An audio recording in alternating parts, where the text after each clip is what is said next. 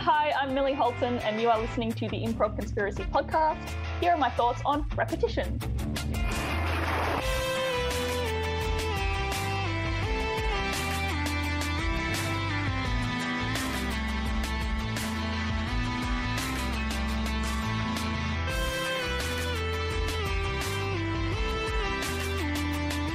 The Improv Conspiracy Podcast with your host, Bronnie. Hello, friends. Welcome to another episode of me talking to people about improv on the internet. The next best thing to me talking to people about improv in person, which I would prefer. Hey, but good news. Thanks to the Victorian government lifting some restrictions, as of June 8th, the Improv Conspiracy will be opening up classes once again in a limited capacity in order to keep things safe, obviously, with some new precautions for classes. But the great news is we will be able to get bodies into the space, creating magic once again. If you are a member of the Improv Conspiracy community and you're not yet aware of that, there you go. There's the news. I'm excited to teach classes again. I'm excited to be in classes again. I'm just excited to see people, see people, make stuff up, be joyful, all that stuff. Speaking of being joyful, obviously this person is joyful. It's Millie Holten, everyone. Winner, two-time winner of the Improv Conspiracy Teacher of the Year. She is a TIC performer and coach and teacher. She is a writer and comedian, and she is someone at the Improv Conspiracy who loves to talk about game, loves to teach it, loves to do it. She's very good at it. Today she's speaking about repetition. Today she's speaking about repetition. Not really in that fashion, but I just did some repetition for you. Notice that? Did you get that? I was saying repetition multiple times to demonstrate the meaning of the word in action. She's got so many better things to say about it than I just did. So let's throw it to Millie right now.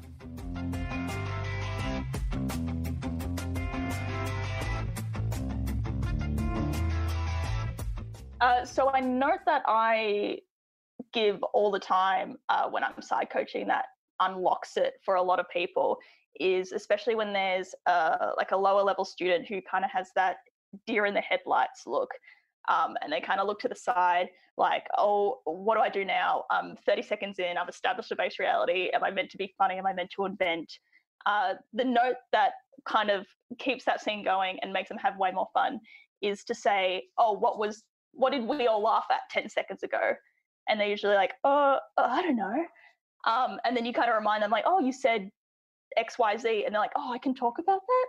And then they just keep digging deep into that topic. And all of a sudden the scene comes alive. The audience is enjoying it way more.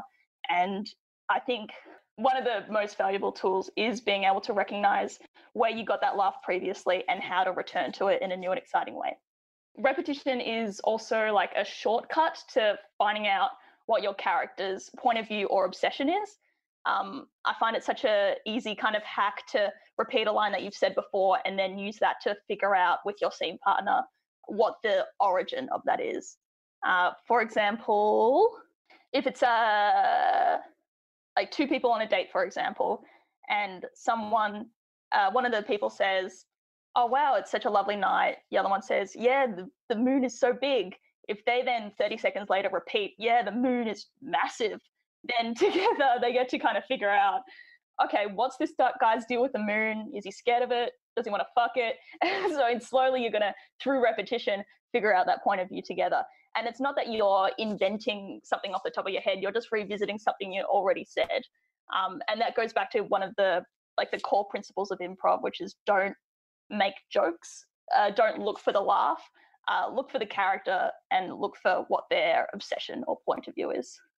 At the end of the day, the audience are there to laugh, and you're going to get more mileage if you return to something that they already enjoy in new and exciting ways over trying to surprise them. Of course, you don't want to be repeating a catchphrase over and over, but if they laughed when you did a particular exclamation or physicality, find a way to get to that again in a bigger and different avenue. because then they're getting more bang for their buck, and you already know what they like, so why wouldn't you give it to them?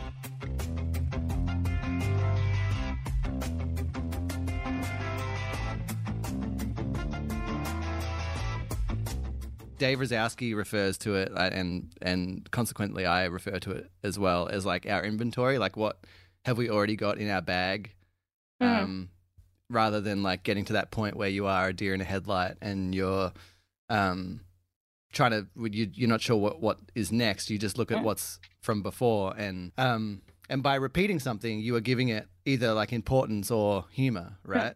It's either just becoming something that's meaningful and important to your character, or you're giving us something that we're like some candy that we can laugh at. Yeah, I think that something repeated enough, even if the initial phrase doesn't get that laugh, you going back to it will kind of, the audience will be on edge a little bit, trying to figure out, why does he keep repeating this? And then they're more intrigued, they're more invested, and yeah, it's just a shortcut. Yeah, and that's the second time you've mentioned it as like a sticking point of like, why is this person mentioning the moon again? And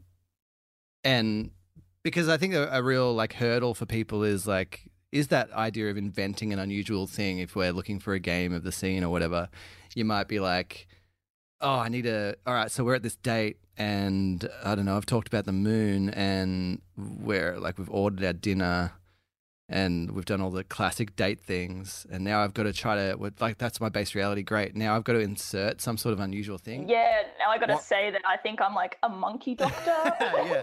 And they stew over like what's clever or what's funny or what's going to be the thing.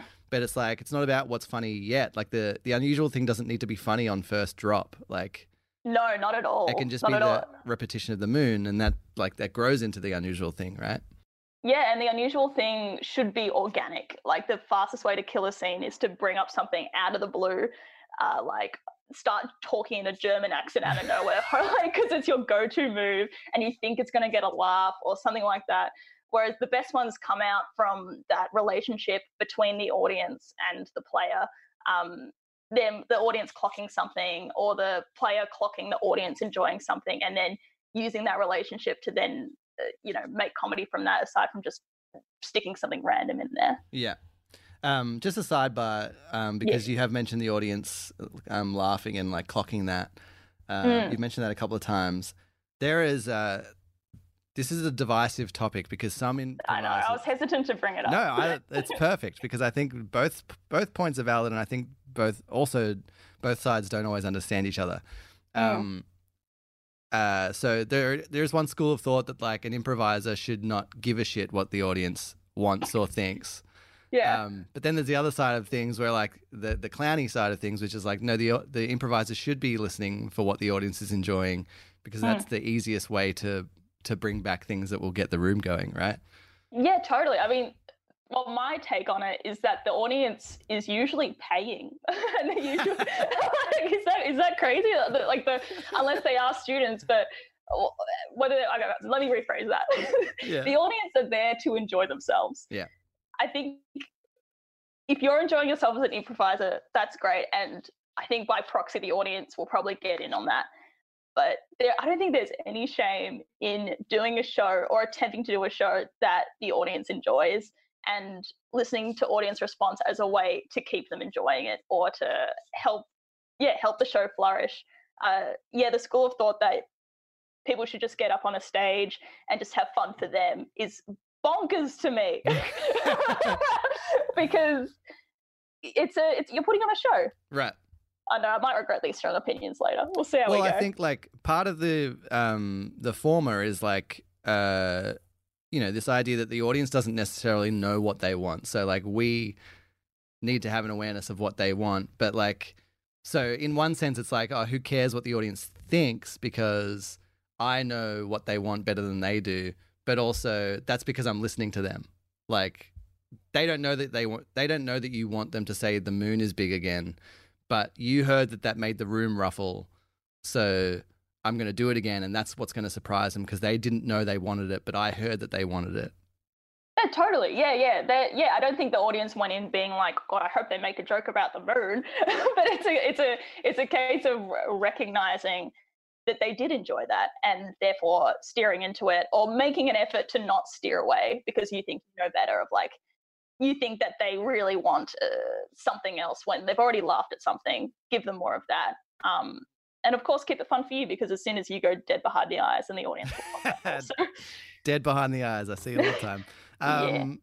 And I think that another thing, just to harp on this topic, and I might be wrong about this for sure, but I think where that has been misunderstood, the idea of like, who cares what the audience wants, is like, because the audience is doing that natural like storyteller thing. If we use the date scene as an example again, like the audience expects like for food to be ordered, and the audience expects for you to get to know each other, and the audience expects for you to tell each other about each other's careers, and then the audience expects you to decide who pays the bill and whether or not you're going home together tonight. The audience is like telling that story of like a linear date night, and like that's the part that we don't care to honor, like, because no one, like, they don't know that they don't want that. If they got that, they'd be like, what the, I knew that was going to happen. That's so boring. Yeah. I think laughter is like the like joy and surprise, right? So of course you're not going to, you going, not following that trajectory and then repeating the moon thing is going to cause that little glitch, that little surprise in their brain, which will contribute to that. Yeah, and also I think, like I said before, it's not a case of repeating a catchphrase over and over until the laughter dissipates and you're like, oh gosh, what do I repeat now? You definitely need to heighten it and make it bigger. And again, back to Moon Guy, go to like, get out of that restaurant, go up to the moon, try communicate it, like make it big, but that's from the repetition initially. You can't just keep repeating the moon phrase over and over. No, right. Of course, you need to explore why this guy is too interested. And that's the other thing, like, it's like sometimes game is just someone being too interested in something. Yeah, it's totally. Like something normal, but there's just too much interest going on. Yeah. Del Close, his definition of laughter, just because you gave yours, was the I'm going to screw this up big time. Who cares? It's my podcast. Google it. This is being recorded, Ronnie. No, I don't Google nothing. This is all right. I refuse to Google my whole life. Okay. It's two ideas, two previously incompatible ideas come together to form new understanding, and the result of that is laughter. And it is like my understanding of a date night being interrupted by my understanding of a person, like a astrologist, astronomer.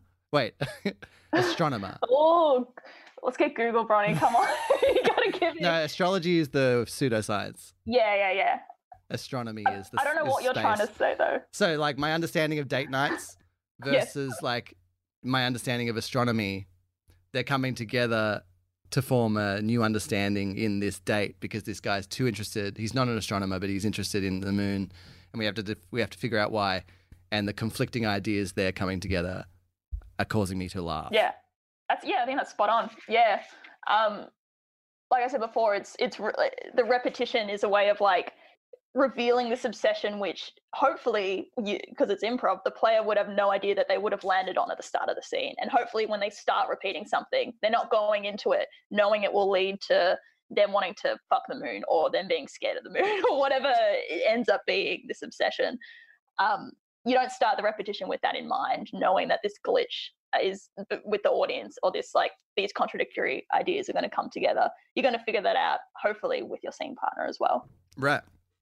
And like in your experience, when you do it, like when you do rely on this technique, are you cognizant of like what occurs that causes you to go back? Like if you, is it a case of do you get to a point in a scene where you're like, what's next? And that's when you choose to go back? Or is it just, you just randomly are just like always looking back to find stuff? I think it does become a muscle the more you do it. And it can feel a bit unnatural at the start, when you're like, okay, so now I'll make an effort to go back. But eventually you shouldn't be on stage trying to invent. I think you should always be looking at what's happened so far in not just your own play, but also in your scene partners, because there are two people up there. Can you get them to talk about something again? Can you facilitate their own repetition? So no, I don't think it's an active decision. It's more, I think eventually it does become like, oh, let's return to that thing the audience already enjoy. So it's like scenes are a little bit more cyclical for you than, like, it's not a straight linear shot from like minute 1 to minute 3 of just like, we did this, then we did this, then we did this, then we did this, and then we did this. You're trying No to go, way. Like, we are at the date. Yeah. We're not going to leave this table, and I'm just going to circle around this one thing. Totally. Yeah, absolutely. I know you should always be in the moment and playing with your scene partner, right? I don't think that you should be anticipating any move you're going to do. You should just have some stuff in your toolbox that you'll like naturally reach to, but I don't think you should be planning that necessarily. Yeah, and in terms of, this is a bit off topic, so feel free to cut it. Go. It just I feel like I'm giving the note constantly, especially in earlier levels. Rather than doing a base reality and then inserting something or repeating something kind of actively, if you stay in a scene long enough trying to do a base reality, especially earlier levels, most people who are doing improv already have that kind of comedy brain, or are at least a bit weird, and so they'll eventually stumble onto something, right? You don't feel like I think the fast way to kill a scene, like I said before, is to arbitrarily start doing things or calculating things, whereas you'll stumble on something that will eventually make the audience laugh, and then you can jump back to that. For sure. And even if you don't realize that you've stumbled upon the thing, ideally, hopefully your scene partner realizes that you stumbled upon something. Totally. It's like if you, Millie, start obsessing about your base reality and really investing in it, you're going to eventually, if you're just trying to be disciplined about, like, I have my base reality, I'm making toast, and I'm asking you what ingredients you want on it. And when you tell me jam, I'm going to get specific about jam. And like, that's our base reality. And you're getting so invested. Eventually you're going to say something weird to me in that. Totally. In that, because the commitment of you will just be like, your improviser brain will eventually just say something that doesn't fit or something that was wrong. Absolutely. Yeah, no, absolutely. Absolutely. And I'm really glad you mentioned the scene partner stuff as well, because if sometimes people are so, the adrenaline's pumping so much on stage that they'll say something that'll get a huge laugh and they won't even realize it, because they've got the blood pumping in their ears.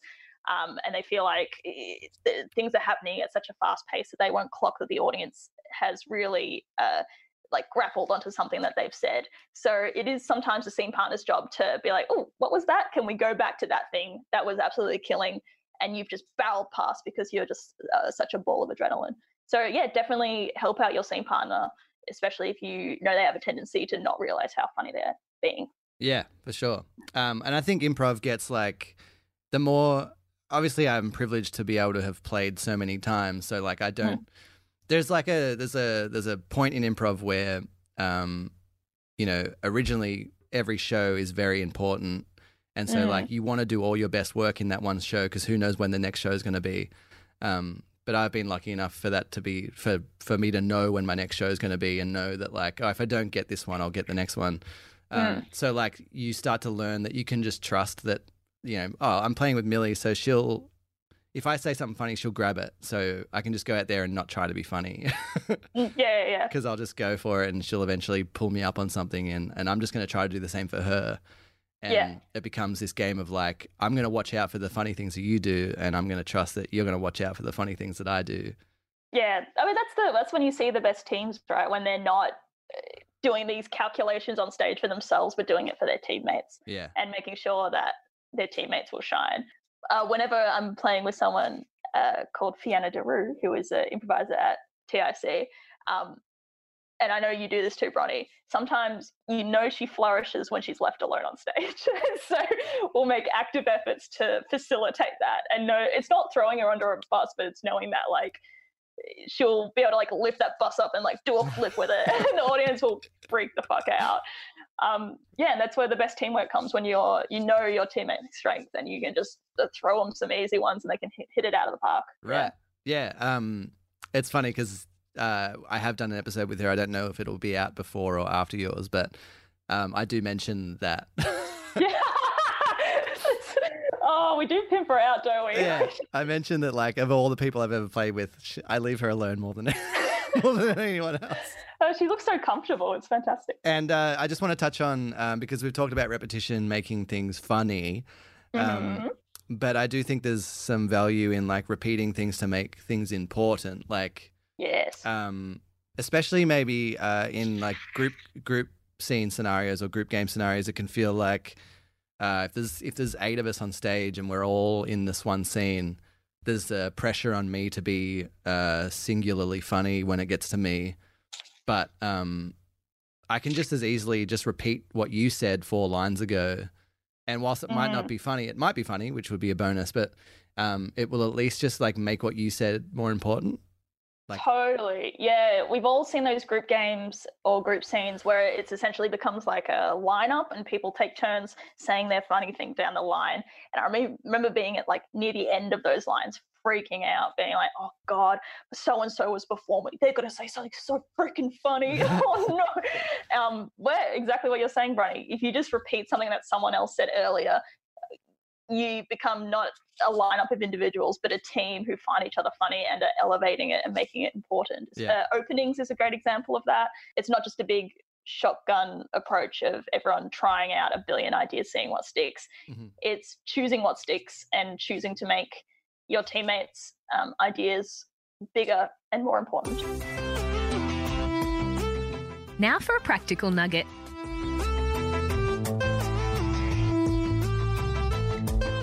So my practical tip would be, don't try and insert a laugh or insert a joke or an unusual thing. If you stay in a base reality long enough, eventually you'll stumble on something that you enjoy or the audience enjoys. Yeah, there's definitely some little bit of instinct for some reason that pops up that improvisers will go like, all right, I've done my base reality and now I will stop committing to it and try to figure out what the funny thing is. Totally. And now I'll be the monkey doctor. Which is, like, fine. They're doing monkey doctor, whatever. That's good idea. But then they forget that, they forget the part of the base reality that will help them get the next level of the monkey doctor. Like, totally. They're on a train to Michigan and they reveal that they're a monkey doctor, and then they never ever talk about getting to Michigan ever again. And it's like, no, but if you talk about Michigan again, like, you'll probably find the next part of your game. Your monkey doctor game. There's probably a monkey hospital there. Yeah. Listen. Yeah, you got to rest your little monkey doctor shtick. Does that come with a bit of experience as well, knowing, maybe not experience, but confidence, knowing that if I sit with this long enough, eventually I know we'll get somewhere because I have confidence in my training, in my skills, and more importantly, in my teammates, as opposed to a newer improviser who would need to rely on those gags. I think it comes with experience, but it also comes with, that trust that, like, it's like what I said before, like, I have a greater hit rate in my shows because I no longer care as much if this show, like, I don't need to get all my funny out tonight. Yeah. Because, like, I know I've got another shot tomorrow or the next day. And by result of me not trying so hard to get all my funny out, I end up getting more of my funny out. Totally. Because I'm just willing to, like, I'll sit in this because I can trust that it'll get somewhere. And if it doesn't get anywhere, at least we had a really interesting base reality. Yeah. It's why shows with family members in the audience are always the worst. They'll never come, and when they do, you want to make your mother laugh. Yeah, it's so true, and you try so hard. You whip it. Monkey doctor, German accent, moon guy. She hates it all. You'd been trying moon guy since you were like 4 years old. I know. She'll come around. That's good. Great. So, wait, what was your advice? It was sit in a base reality until you find something. Great. Yeah. So I'm going to take that on board. Cool. Sit in a base reality with you. I'm also going to try to at least think about repetition as well, and I'll probably, you might do it too. I might spot you doing it. Who knows? But essentially we'll just do a scene and all bets are off. Cool. Your suggestion is milk. Good.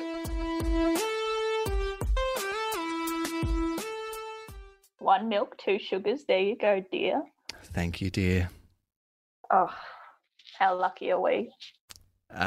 First day of retirement. I Oh, couldn't have wished for anything more. oh, have you finished with that paper?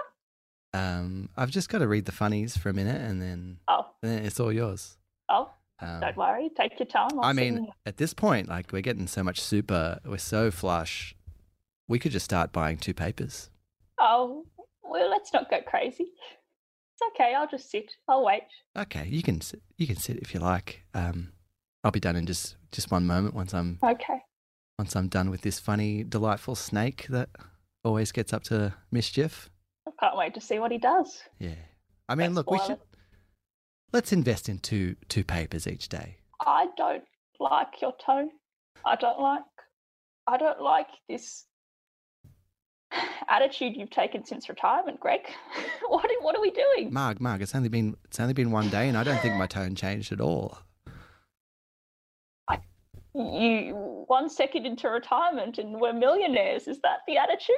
What are we doing? I mean, we do have a clean mill in the super. Like, I'm telling you, doll, we're flush, Marg. Emergencies.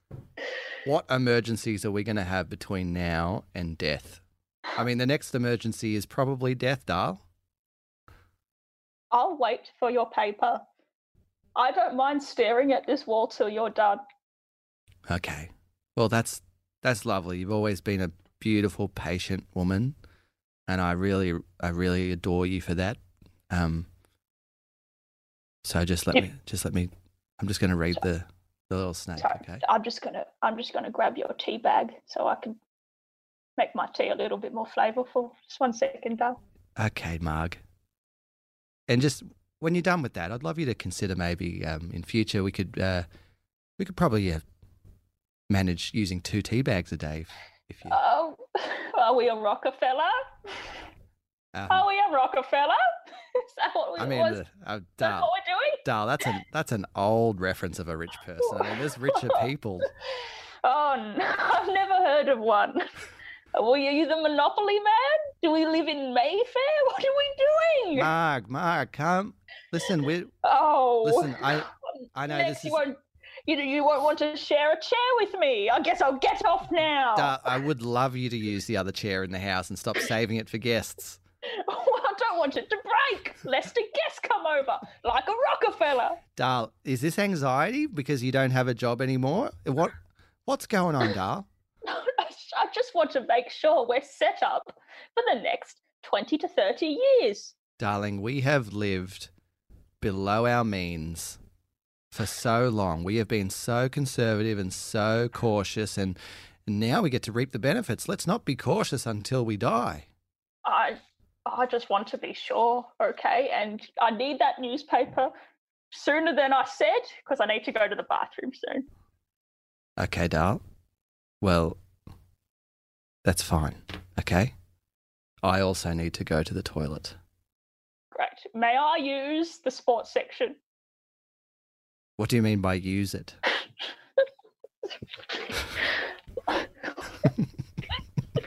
On my bottom for my poo. Toilet paper is very expensive. No, I know. I'm just trying to process why you're choosing the sports section instead of any other section. But I guess that's besides the point. Look, I'm just going to go down the street right now. I'm going to get us some toilet paper. Don't you dare! I'm going to get us. Another paper. And if you walk out that door, I'm calling Bank West and I'm cancelling all your cards. Marg. My finger's on the dial right now, and I know the man who works there very well. I call him a lot. Okay, I'll stay home. Listen, how about this? Since we're going to spend the day at home, I can't leave, apparently. Why don't we finally have that second child? What is wrong with our dog?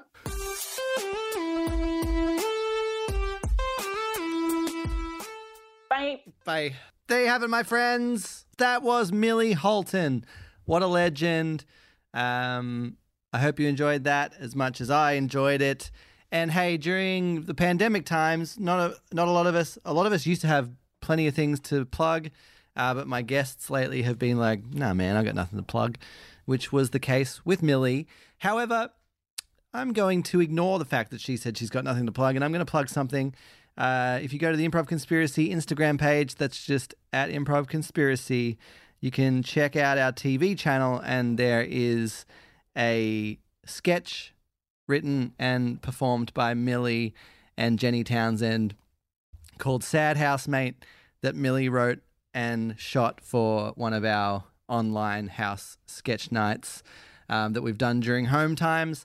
I find it very funny, so if you're looking for a little laugh to cap off this podcast session you've just enjoyed, check out Sad Housemate on the Improv Conspiracy Instagram page.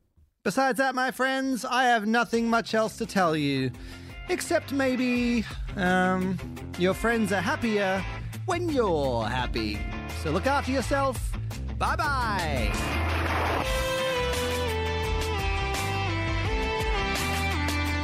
Thanks for listening to the Improv Conspiracy Podcast. For information about our online comedy writing classes on offer during the COVID-19 pandemic, as well as heavily discounted vouchers for our future improv classes, head to improvconspiracy.com.